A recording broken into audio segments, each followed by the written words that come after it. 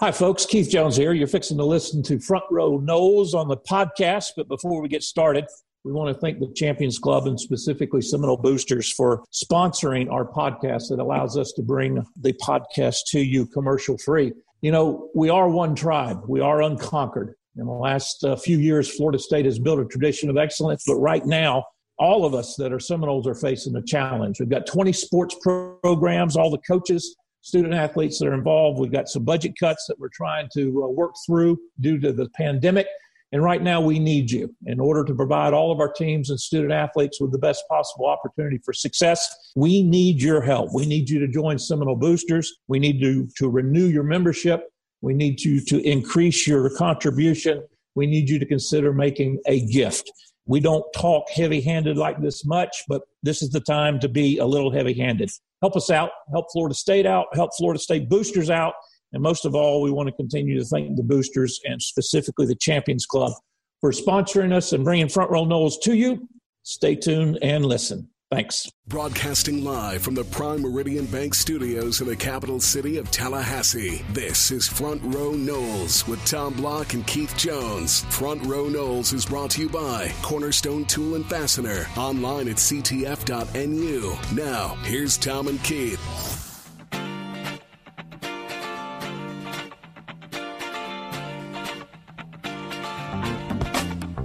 Good day, everybody. Tom and KJ with you. This is Front Row Noles. Keith, it is good to be back with you.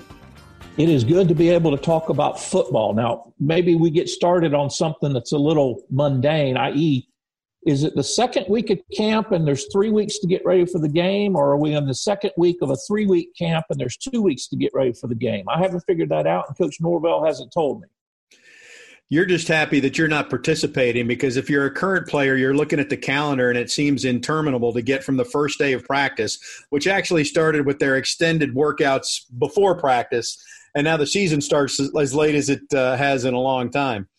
Well, just note that we call it fall camp. We do not refer to it as two-a-days. I know. Duly noted, because back in your day, you walked uphill in the snow backwards both ways to get to two-a-days. So twice with a day. With no shoes, with no cleats, with no socks. Yeah, and there's not even black and white tape that exists anymore to document those days, Keith. But anyway, so let's talk football on field. There's actually news to speak of. Unfortunately, the deeper you get into camp, you get injuries. One of the highlights of camp is when you have extra scholarships, you get to hand them out to some walk-ons. We've had some of that.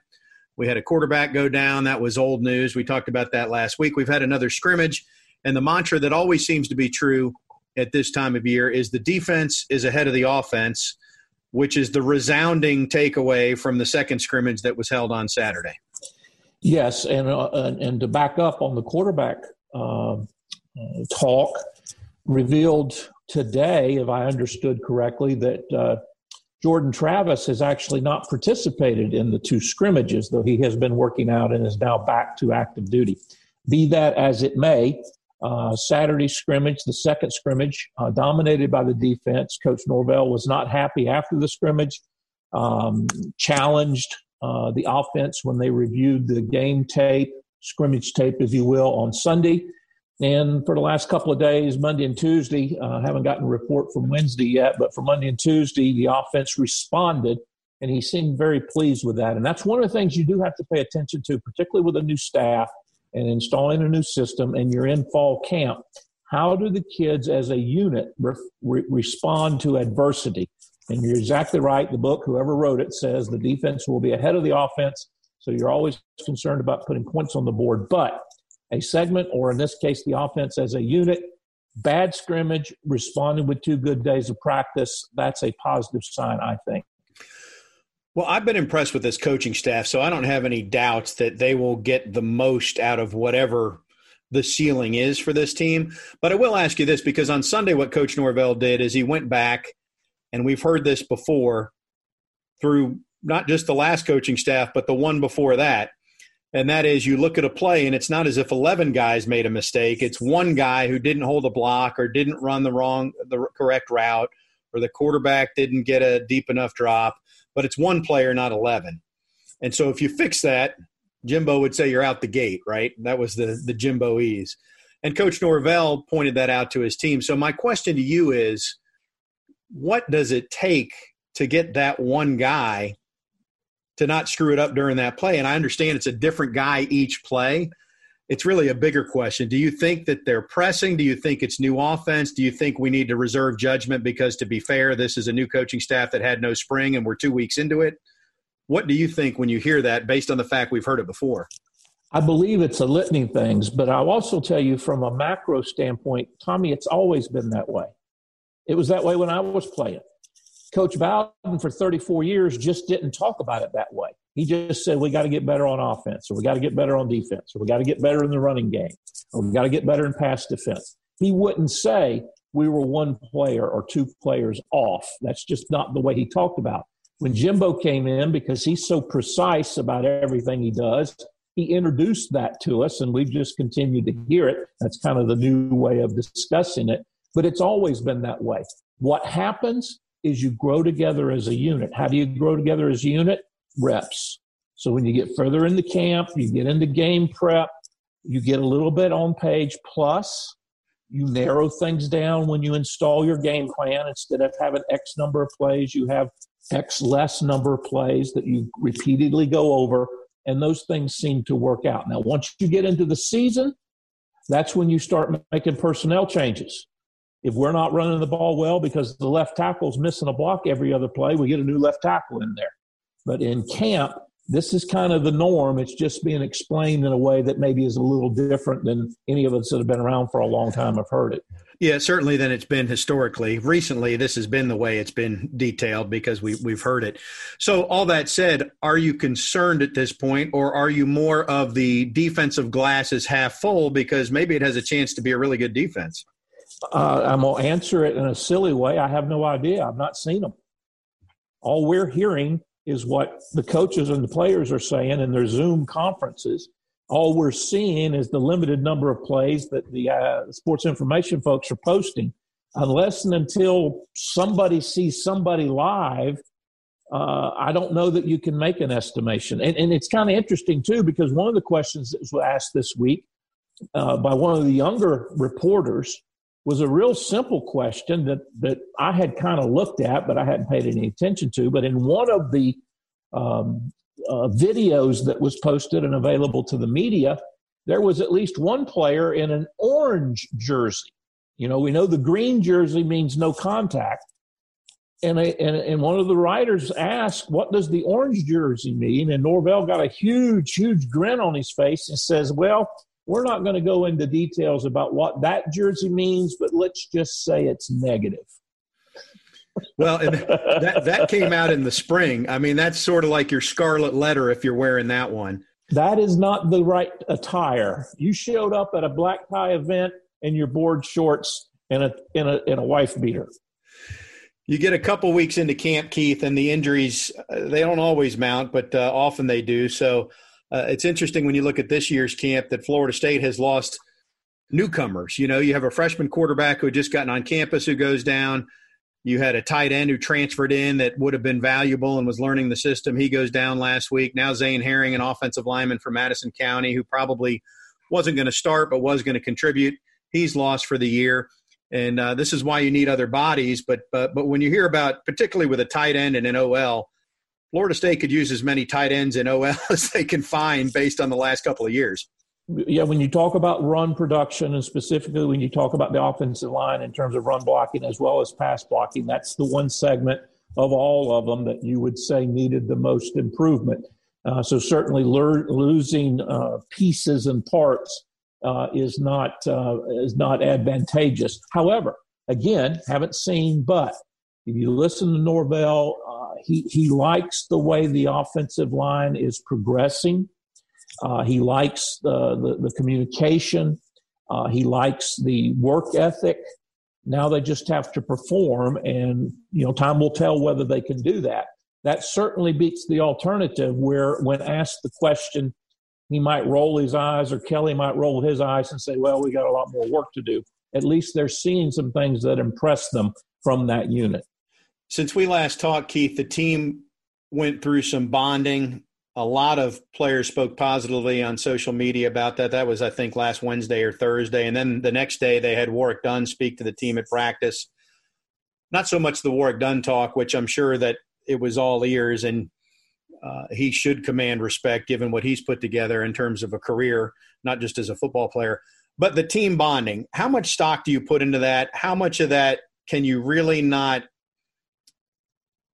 recognize or see how solid it is, how solid the foundation is, until it's winning time, the game's on the line, somebody needs to make a play, that sort of thing? Tommy, my take on it is it's a generational thing. So I look at the kids that are on the team right now, and I basically say they're 2 generations removed from me. And how they communicate and how they interact is far different than the way I did it back then or the generation between my group and this group. Today's kids versus 2 generations ago don't do things just because you tell them to do them. 2 generations ago, my group, we didn't question coaches. We did what we were told to do. We didn't talk a lot amongst each other back then. We lived together. We ate together. We were together all the time, but there wasn't a lot of deep, meaningful conversation. Candidly, in my group, that came when we started having reunions and catching up and having children and those types of things. Apparently, and I can only relate this to my oldest grandchildren, they want to text each other. They want to talk to each other. They want to converse with each other. They want to know about each other's feelings. They want to know where they've come from, what they're thinking. It will translate into greater cohesiveness long term. It may not benefit against Georgia Tech or early on in the season against Miami, but it is a positive thing for this generation. My estimation, our listeners, some of them may disagree with me, but I think it's a very, very wise thing and a smart thing that the staff is doing because, again, these kids react positively to that. My group, we'd have sat there like a bunch of stumps on a log or frogs on a stump, whatever the case is. And I wouldn't be volunteering that stuff. I don't want Reggie Herring to know I broke up with my 7th grade girlfriend and it took me a week to get over it. Is that a true story? Is that a true example? Well, I didn't talk to Reggie about it. I talked to Scott, but that's a whole different story for another day. Thanks for clarifying. I'll let you off the hook. I won't probe any deeper on that one. Besides, you can't remember anything from that long ago at this point, so you'd be making it up anyway. Probably true. Yeah. So here's the highlight, Keith. I've buried the lead. The college football playoff is proceeding as scheduled this year without the Big Ten and the Pac-12. We got 76 teams signed up to play football.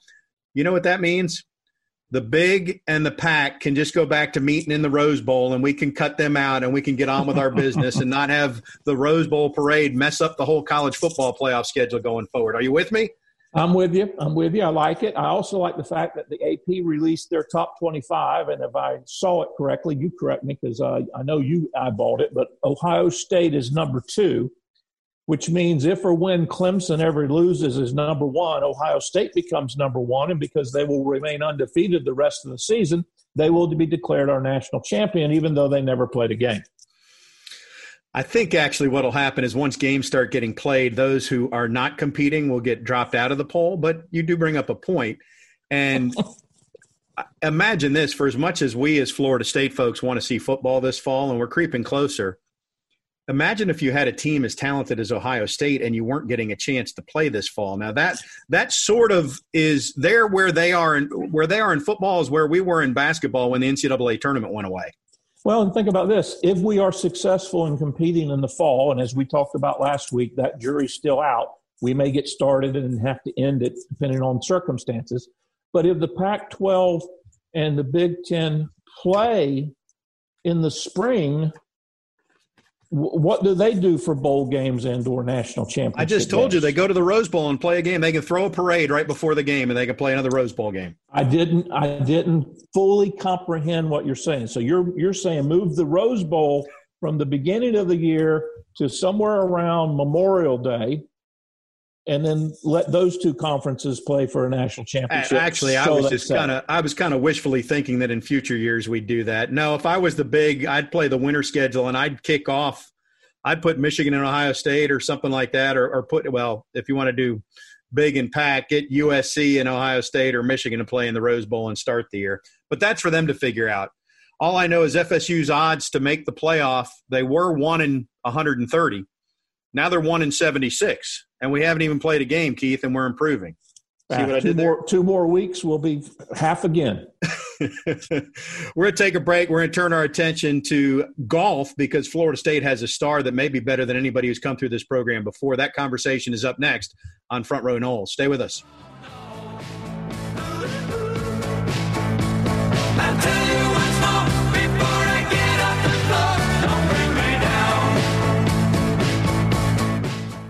Front Row Noles on 97.9 ESPN Radio is presented by Hobson Chevrolet of Cairo, Georgia. Get your best deal the Hobson way. Now, back to Tom and Keith.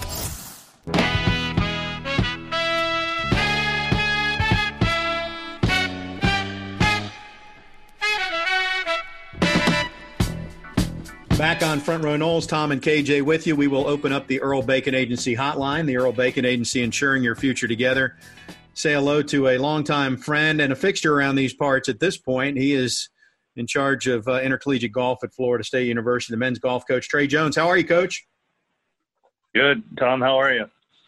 I'm doing well. I do want to, I'll start with a softball here, and he doesn't listen to our show anyway, so you can say whatever you want. But what have you learned or what have you tried to forget from all these years of doing a national golf show with Jeff Cameron? It's just the three of us here, so feel free to hammer away.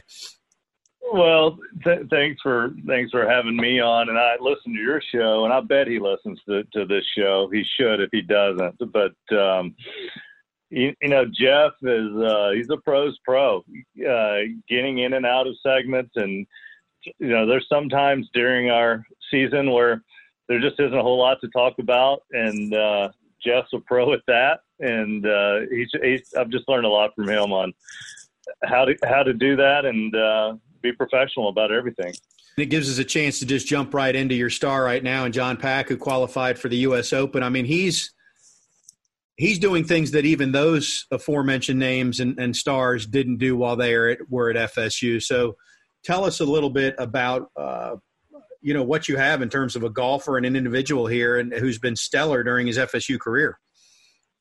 So if you that's a great question. But if you look at John Pack's stats, he has accomplished more in the time that he's been here than any player that we've ever had here. And from consistency to the only thing John hasn't done is John has not performed in the national championships like the other guys have. So that's his next step.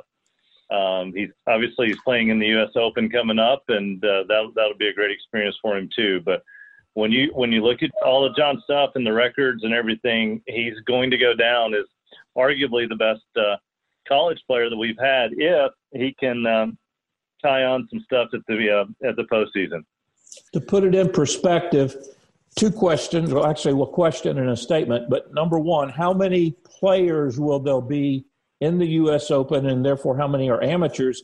And I read somewhere where all the qualifying's been done, there was like 1,100 or 1,200 eligible folk in order to qualify for the tournament. Did I read that correctly? So, Keith, that's a good point. It was an interesting year because normally to get in the U.S. Open, they have their qualifications. But this year, without wanting to risk people for COVID getting out and traveling around, they pretty much went with the selection criteria. But through that selection criteria, they went back and looked at how many amateurs do we generally have in the field. So that number came out to be 13. So they have 13 amateurs playing. Well, what's the best way to get to that 13? And they had different formulas, but one of them was the top 7 ranked players in the World Amateur Golf Rankings after the U.S. Amateur, and John came in and qualified under that as one of the top 7 amateurs in the world. So that's how he got his exemption in. But, a few others got in from maybe winning the U.S. Amateur the year before or the British Am the year before, a U.S. Mid-Amateur. So there's a total of 13 amateurs. So I don't want to make it sound like this is his home course, but as it turns out, he grew up pretty close to Winged Foot, did he not? He did. He's from Scotch Plains, New Jersey, so it's about an hour from his house. That is unfortunate that he's not going to have his fans there and friends and stuff just because of the restrictions. That would have been a really cool thing for him to have that many people around. And, those New Yorkers and New Jerseys would have sure pulled for their guy when he came through. What is the common denominator that you see in players like Brooks and Berger and other greats you've coached and a guy like John Pack? What do they all have? Love golf. They absolutely love it. It's something that I'm sure, Keith, when you were in the locker room, you could tell the players that really love their sport and the ones that were doing it because they were good at it, and some just didn't want to be there. But the great ones for me have had an unbelievable love for the game. So it never felt like work for them. Now they like different parts of the game. Brooks just liked to compete. He wasn't a great big into practice as much. Daniel a little bit, but Jonas Blix, the best part of his day all day was at the golf course. Well, that's John Pack too. He just loves golf. Every time you go up to him, he's got a smile on his face. This is where he wants to be. We had an assistant basketball coach, Charlton Young, on last week, and he coined a phrase or mentioned a phrase I'm trying to coin. I don't know how it would relate to yours, but I'll tell you what he said they were looking for in recruits, and you tell me the golf version of it.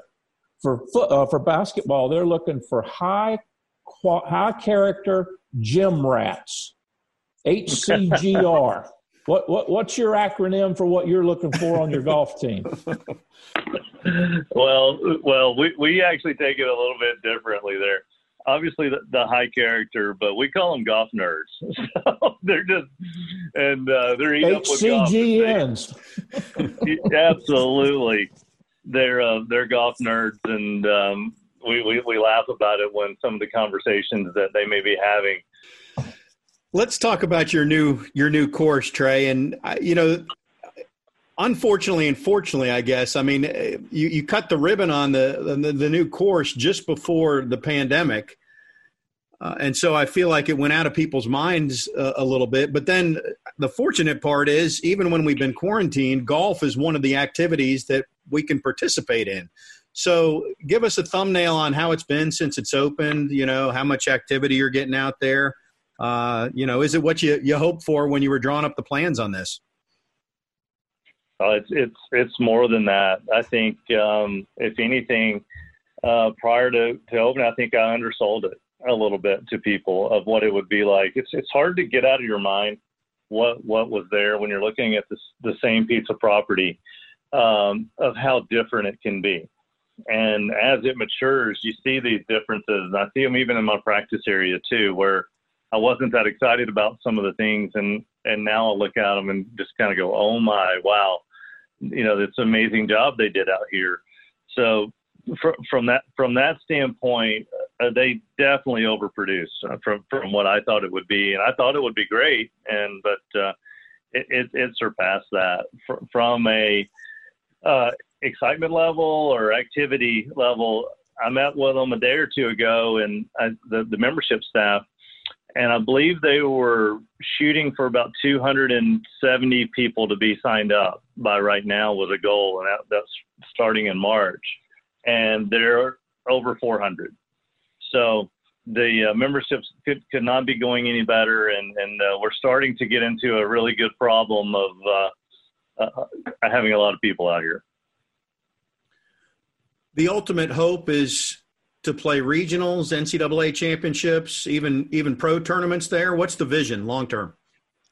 Absolutely. So this year, in year one, we're going to host our tournament, our two collegiate tournaments, our men's tournament and our women's tournament. And then after that, we got our NCAA regionals we're going to have this year. We had bid on it. So we're glad we were awarded that. But down the road, definitely, we've had extensive talks with people about charities and different things that we would like to get a Champions Tour event out here, and we believe we have all the pieces in place. We have a great town. We have an unbelievable golf course that'll definitely hold us on. Membership that is thriving.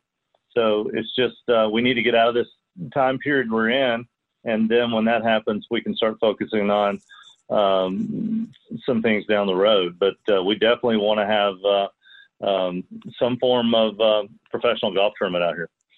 We've talked about football, and we're getting ready to talk about basketball simply because of the time of the year and with the pandemic and the changes and people playing and not playing. I just ask you the open-ended question. How has this affected your recruiting and your ability to work with your kids as it relates to men's golf? So from a recruiting aspect, we were in a pretty good spot before all this came down. There was one player that 2022 that we were really on, and we had to back off of him because of the rules and everything. And that's opened back up. So we're fine. We're fine there. The problem is those players that we just needed to see again, or some of the guys that came out a little bit late, and we haven't been able to see them. And I have a hard time committing to someone without seeing them play and without watching them. And videos and phone calls are great, but nothing replaces just being out there with them. And we take a lot of pride in how many times we'll watch a player before we make a commitment. So we're trying to stick to that right now, of saying, okay, we're going to hold our guns and we're not going to offer until we can see you. But as these dead periods creep on into potentially the start of next year, you feel for the players. These young guys want to find the place to go, and they want to do that. So hopefully it doesn't come down to that. But that's been the biggest effect. We just haven't been able to evaluate like we wanted to. But we've had several commitments prior to that, and we feel like we're in a really good spot. What about work with your current kids? So we can, right now they're all being tested. They're going to be tested this week. And when they get their tests back, then they have their physicals for the university and for the athletic department. But after they get that, then we can actually get in there with them. But how that's changed is before they wouldn't have had to have a test first. They wouldn't have had to have a COVID test first. And we'd have had all their physicals lined up on different dates. So everything has been pushed back for one reason or another. So we're just slow starting the year. The ACC made the decision not to play fall golf, which we play fall and spring, and they count for the same season. So we're disappointed about that we can't compete this fall. But we'll do our best, and we'll be ready to play in the spring for sure. We talked about John Pack, but you've got another senior back, and correct me if I'm wrong, but he was a senior this past year and took advantage of getting an additional year of eligibility because the spring season was shut down. Is that right with Jamie Lee? Jamie Lee did, and that actually came for a really good time for Jamie because he has graduated. He graduated in 4 years, which we promote, and we've had a great track record of. But Jamie wants to be on a great golf team. So to return and play with John for another year, but we also have, and here right now is the number 2 or 3 ranked player in the country out of Coral Gables, and freshman Brett Roberts, who's enrolled, who we think is going to be phenomenal, and we have a transfer in that's ranked in the top 40 in the world as well. So along with everyone we had returning, then I feel like this is going to be a great year. We just need the green light to go play. And as we wrap up, Trey, based on what you just said too, I mean, I know you're a competitor. You feel like you've got good ingredients there. So you have to deal with the circumstances as they are, which means that you're not going to have the fall golf season, which I would assume is normally a time when you're tweaking or working on swings or lineups or that sort of thing. So that's going to change the dynamic of spring when you get into just regular competition, is it not? Absolutely. And so we're going to start earlier this year because we couldn't play in the fall. We wouldn't start competing until the middle of end of February. But we're going to play in January. And fortunately, in Florida, we can do that. So you're going to see, instead of us playing in September and October, you're going to see a little bit more January, February golf. The key there, once again, is just get prepared for the end of the year. It's a unique sport to where you can play great all year long, but it's kind of like the basketball tournament. You could have a phenomenal year, but if you get knocked out of that thing in the first or second round, that's what you get remembered by. So our whole thing is how do we get ready for the end of the year, and we'll be fine doing that. I have no questions. These guys are playing in some individual tournaments throughout the year, which you hate to see them have them pay for themselves.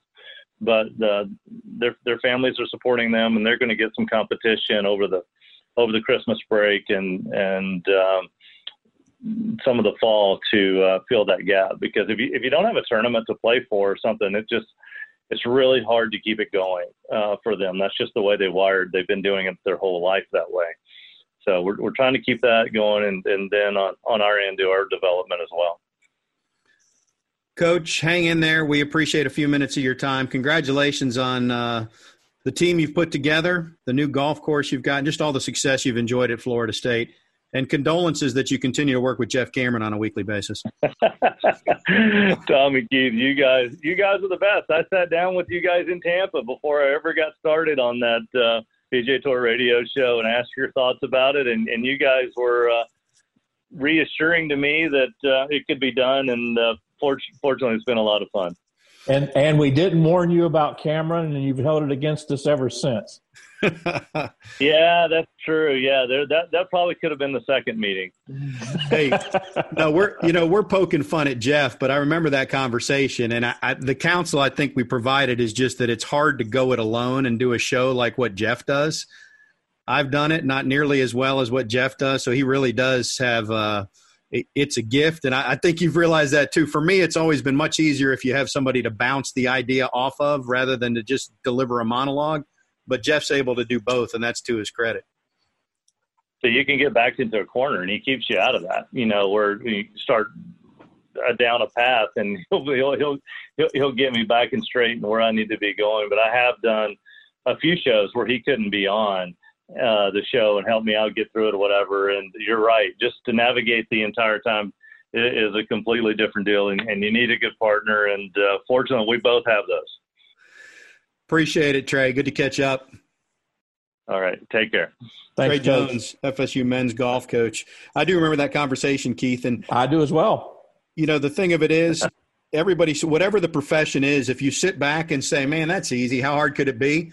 That just tells you that the person who's doing it is really good at what they're doing, right? So, well, that just simply illustrates that you and Trey have one thing in common. You have to carry me for every show, and he has to carry Jeff for every show. All right. So, Enough of this. We'll go to break. Hang on during the break, Trey. We'll go to break, come back with more Front Row Noles after this.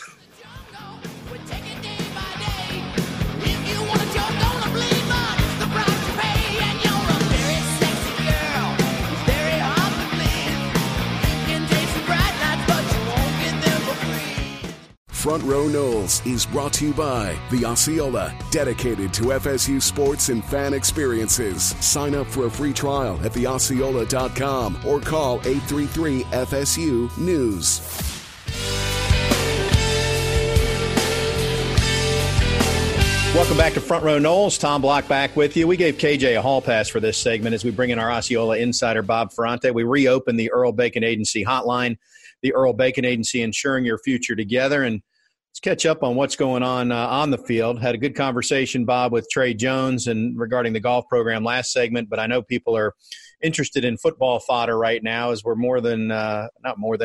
less than 3 weeks, just more than 2 weeks away from the start of the season. I continue to be pleased by that. But what's sort of the midweek update right now as we're 2 scrimmages in and creeping closer to opening kickoff? It sounds like Coach Norvell is pleased, I think, with a lot of position groups and starting to make those decision-making, taking a look at position by position, who's going to be where on the depth chart.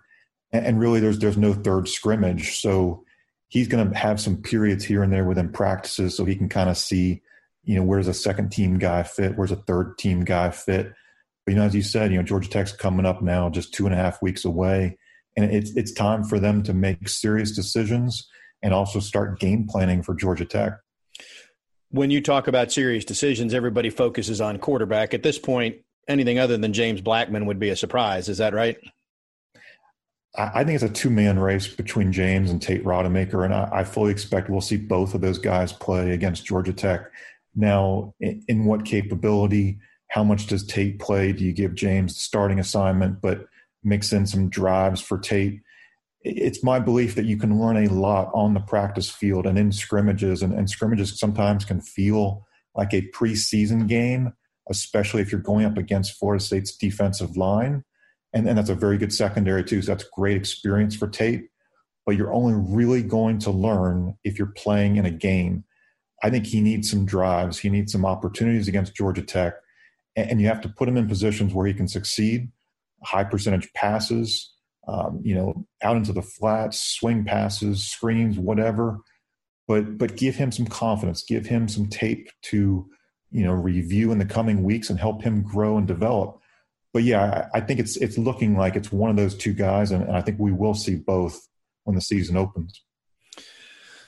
Rather than project the starters, unless you're willing to do so offensively, who are 3 or 4 names that you feel like offensively have had really good camps and are definitely going to be key contributors, whether they're the first running back out there or just the guy who's getting the most snaps, that sort of thing? The position group that Coach Norvell is clearly most pleased with on the offensive side is running back. So Jashawn Corbin coming off a pretty big knee injury at Texas A&M, but he is now, I think, the guy that you're going to see a lot of opportunities for him, whether he's the starter or the number 2. Really a dynamic runner, could be a guy who's in the mix in the return game. Really curious to see how he fits in as a running back.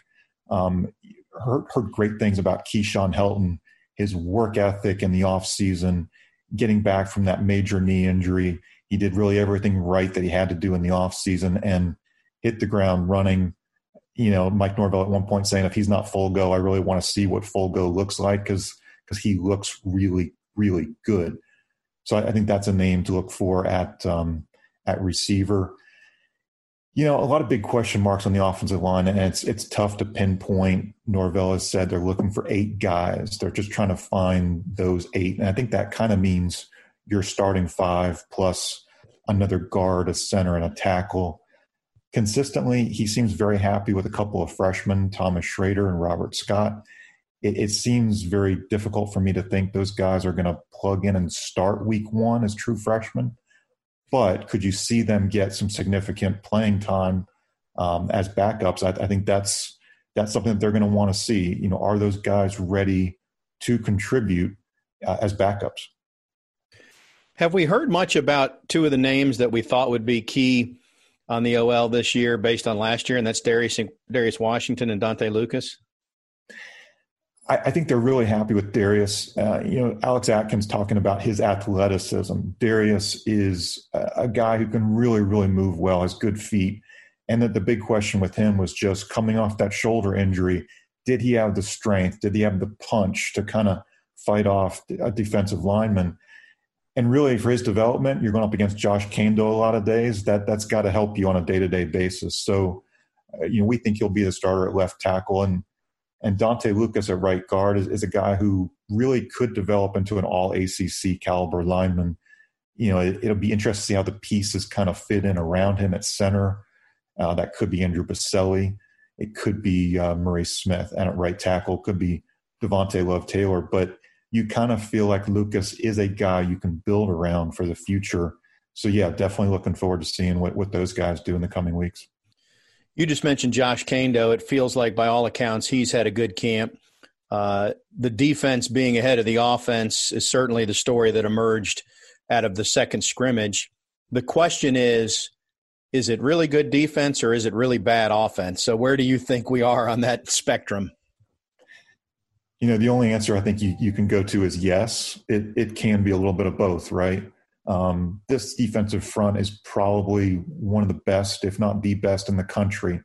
And this offensive line is coming off some years where they've been among the worst in the country. So you have to take a little bit of each with a grain of salt. But I think the big overwhelming positive is we always felt Josh Kaindoh, when he was dialed in and willing to compete and use that frame, that 6'7", 245, and that big wingspan, what can he do rushing the passer? What can he do knocking down passes, with his big arms?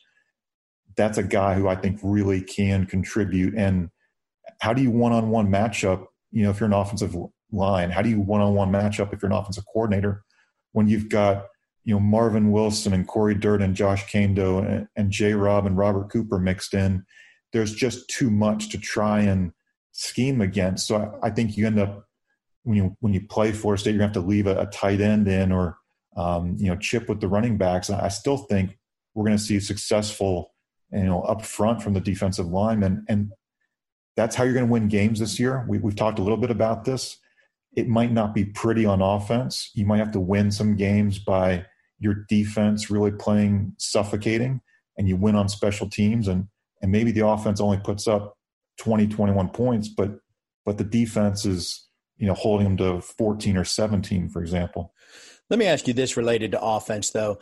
And I liked Kendall Briles, and that offense certainly has worked. But the idea of so many long developing plays, if you will, i.e. go routes, and a bad OL just made for a bad result a lot. My feeling is, without having seen the Mike Norvell offense in person, certainly seen it on tape, it just feels like this offensive staff is going to do a better job of saying, well, this is what we are, and we know we have these weaknesses. So if we can't block it up on 3rd and 12, we're not going to have everybody running verticals. We may complete an 8-yard pass on 3rd and 12 and have to punt, but that's 8 yards of field position in our favor before we do. Does that make sense? I totally agree. I think, the big things the last couple of years that drove you nuts, beyond the pre-snap penalties, it seemed to be that the coaching staff wasn't adapting to the limitations that you have. And some of those were offensive line, whether it was inconsistency or injury. And some of it was it didn't feel like they were going to utilize certain playmakers enough and maybe leaning too much on, a Tamorrion Terry in that go route, or, hey, Cam Akers, can you bail us out one more time here with some yards after contact? I think if Norvell can just put in some plays, that very quick rhythmic passing game, and Norvell has said he likes to keep a pretty quick rhythm in that passing offense. If they can mix in the run, the pass, and you're not having those negative plays, if you're not in bad situations on 2nd and 3rd down, we can see the chains continue, extend drives. And at the very least, if you're in field goal range, get that field goal. And if you're not, punt it deep so that your defense has a long field to defend too. So you don't have those kind of draining 3-and-outs that then they're putting your defense in a bad spot too. The series that come to mind that I've tried to wash from the memory is bubble screen right for -2, bubble screen left for -2, sack on 3rd down that took 37 seconds off the clock. So hopefully we've got a little different thing going on this year. Is there any read on how the kickers, punter are doing? I know the Aussie legend is already growing, and we haven't seen him boot the football yet, so I don't know if that's real or fabricated. And then the second part, has there been word on who's handling the returns, both kick and punt? Some of it's still, unsettled. I think at punt return and kick return, it sounds like they have a ton of candidates there, from Corbin to Isaiah Bolden to Keyshawn Helton. There's just a ton of options there. I think at punter, obviously this is an Alex Mastromano job, and he's been lauded for his hang time and the boom in his leg. So I'm not sure everybody's going to be wanting to be curious what he can do on September 12th, but you might be watching just to kind of see, wow, does he live up to what's been built up? And at kicker, the only thing we've really heard is that it's been a really close competition.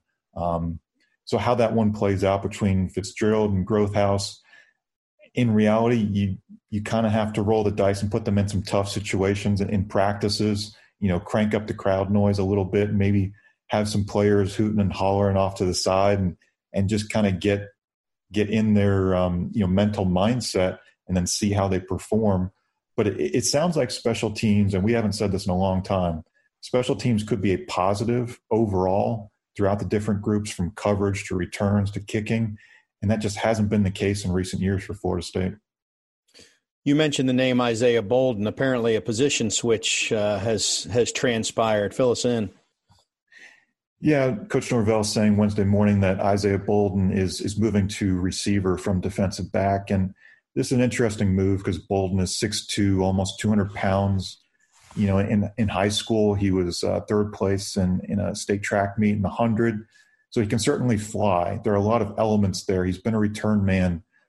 I think he has the makings of a receiver, and this feels a little bit like a project, but a nice roll of the dice, I think, from the Florida State standpoint.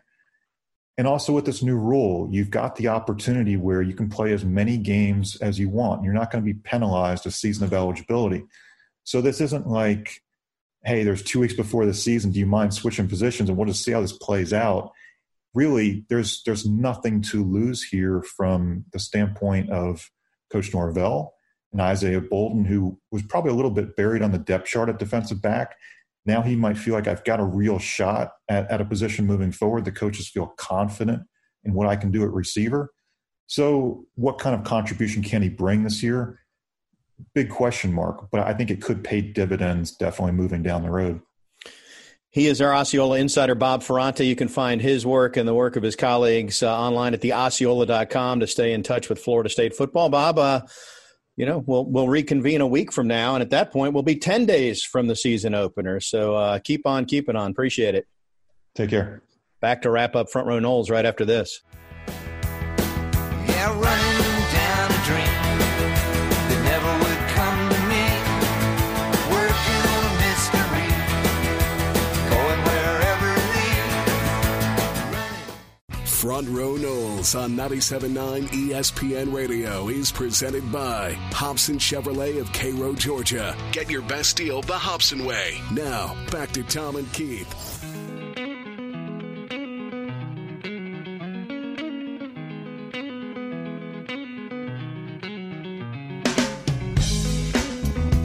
Welcome back to Front Row Noles. KJ is back with the program. Keith, let's bounce back to football. I had that conversation with Bob Ferrante, our Osceola insider.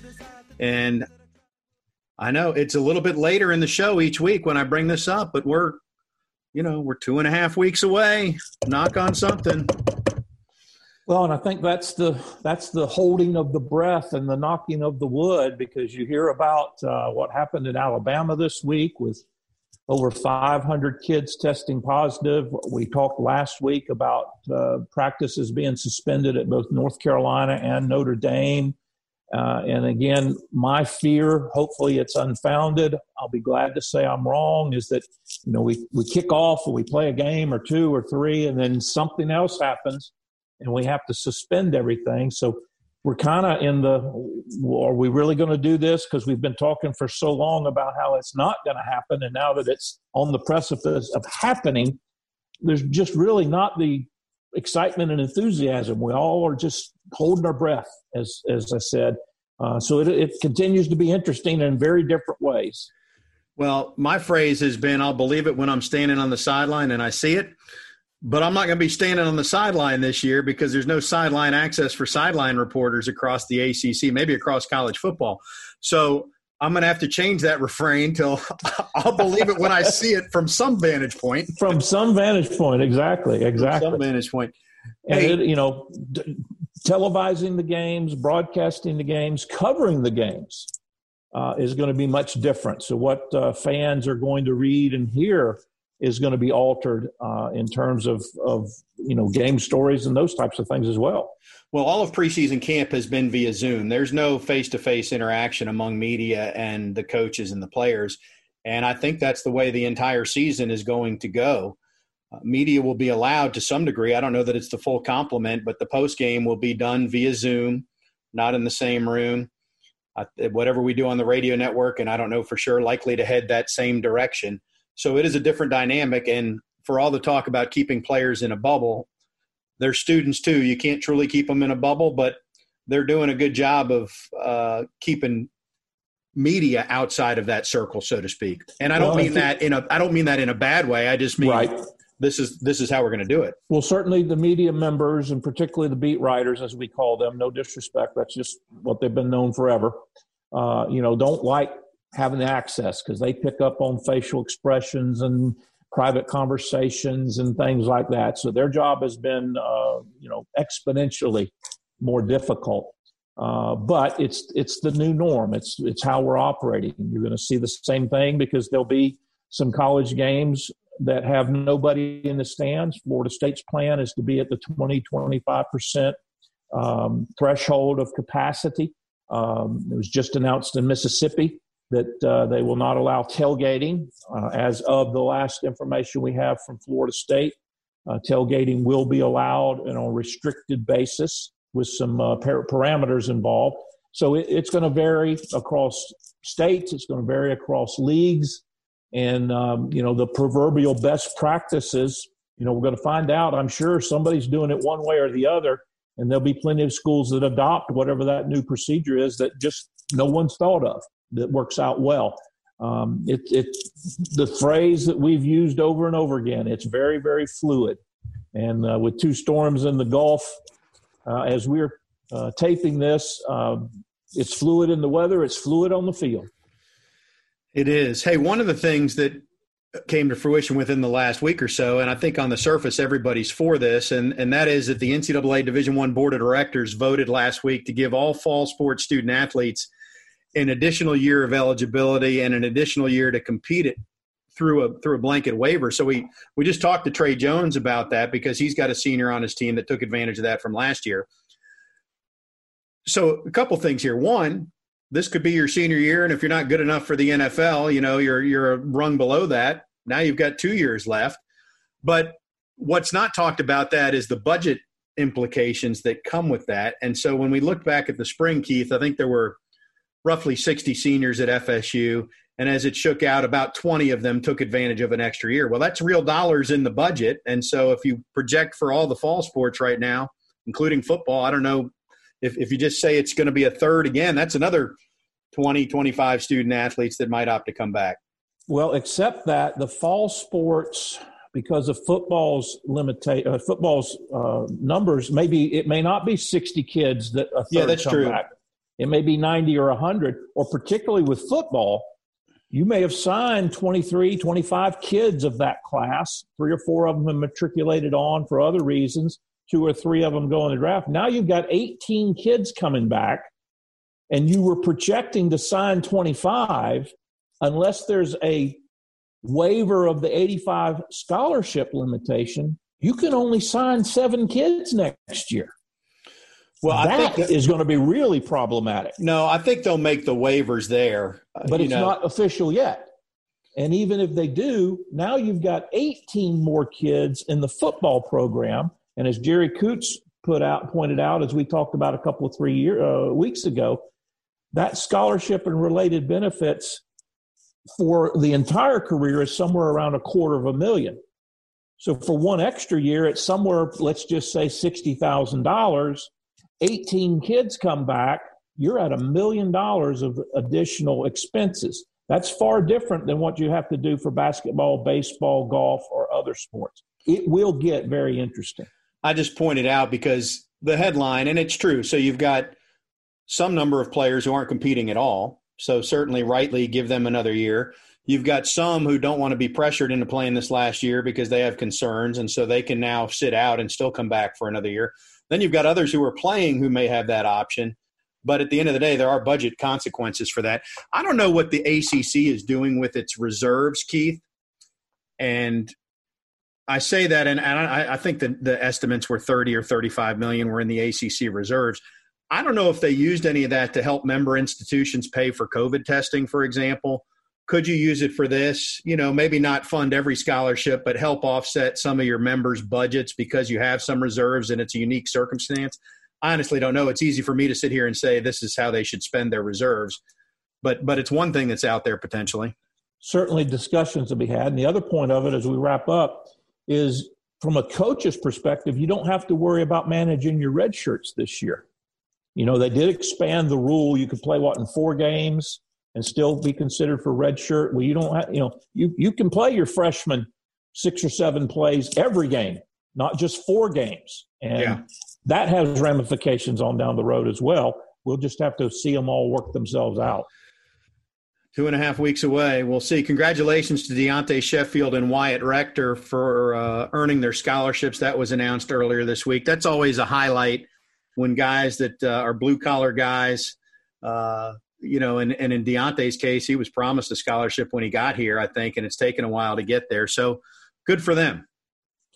I will tell you that universally, whether it was last year or 41 years ago, everyone on that team appreciates the walk-ons. And when those walk-ons get rewarded with those scholarships, they get congratulated by everyone, not just their class, not just their segment, but everyone, because everybody out there knows how hard it is to play college football not on scholarship. And when they get rewarded with that, everybody rejoices in that. It's a good time. It's a good time for that short period of time.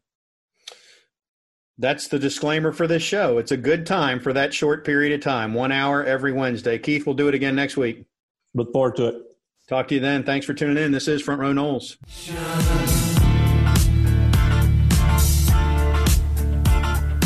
We don't need no thought control.